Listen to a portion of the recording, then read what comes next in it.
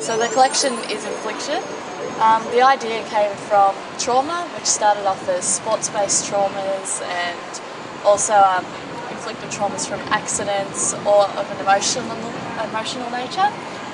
So what I've actually honed in on is doing a stretchwear collection versus a really tough sort of leather collection that's based on the carrying of a burden, which is imposed in the leather because it's so heavy for the wearer to wear. The emotional sense of infliction, like the trauma, is connecting arms. It feels like you're restricted and entangled in those feelings that are oppressing you. Then they've got the laser cutting of the jackets through the leather. It's an actual physical sense, so the laser cutting is the detail of scattered bones and broken bones, and that goes right through all my collection with the garments. I've also done through the collection heavy zips. That's also just traumatic to look at, and the actual structure of the inside is left raw so that you can actually see how it's made and really get into the loose and tight ends of the subject. So that's a collection. All of them are hooded, so they're covering the ears. It's based on a memory, so when you repress a memory, it doesn't always come back the same as what it is. So the repressed memory is located in the temporal and the frontal lobes, which I've chosen to cover for that reason.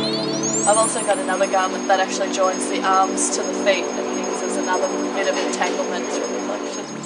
This is actually a layered repression, a multitude of levels of anguish, and that through trauma. So you get the scattered bones and things again, and each layer is a bigger burden than the first as you repress it further and further into your subconscious.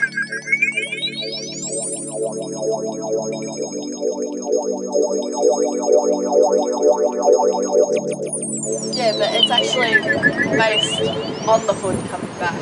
Yep, so from here I've still got 2 garments to make. So from here these hoods will next flip up and over the body to encase it in its shell, which is kind of like the traumatic nature of a person. They sort of resolve into their own shells. Well, last year I actually worked with a bit more colour, but I'm actually very monochromal on the scale.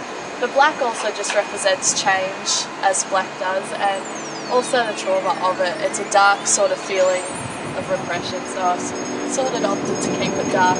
If I included colour, a bright colour, although it would look sort of aesthetically pleasing, it wouldn't match into the collection, and red is the colour of blood, but it doesn't also suit the black.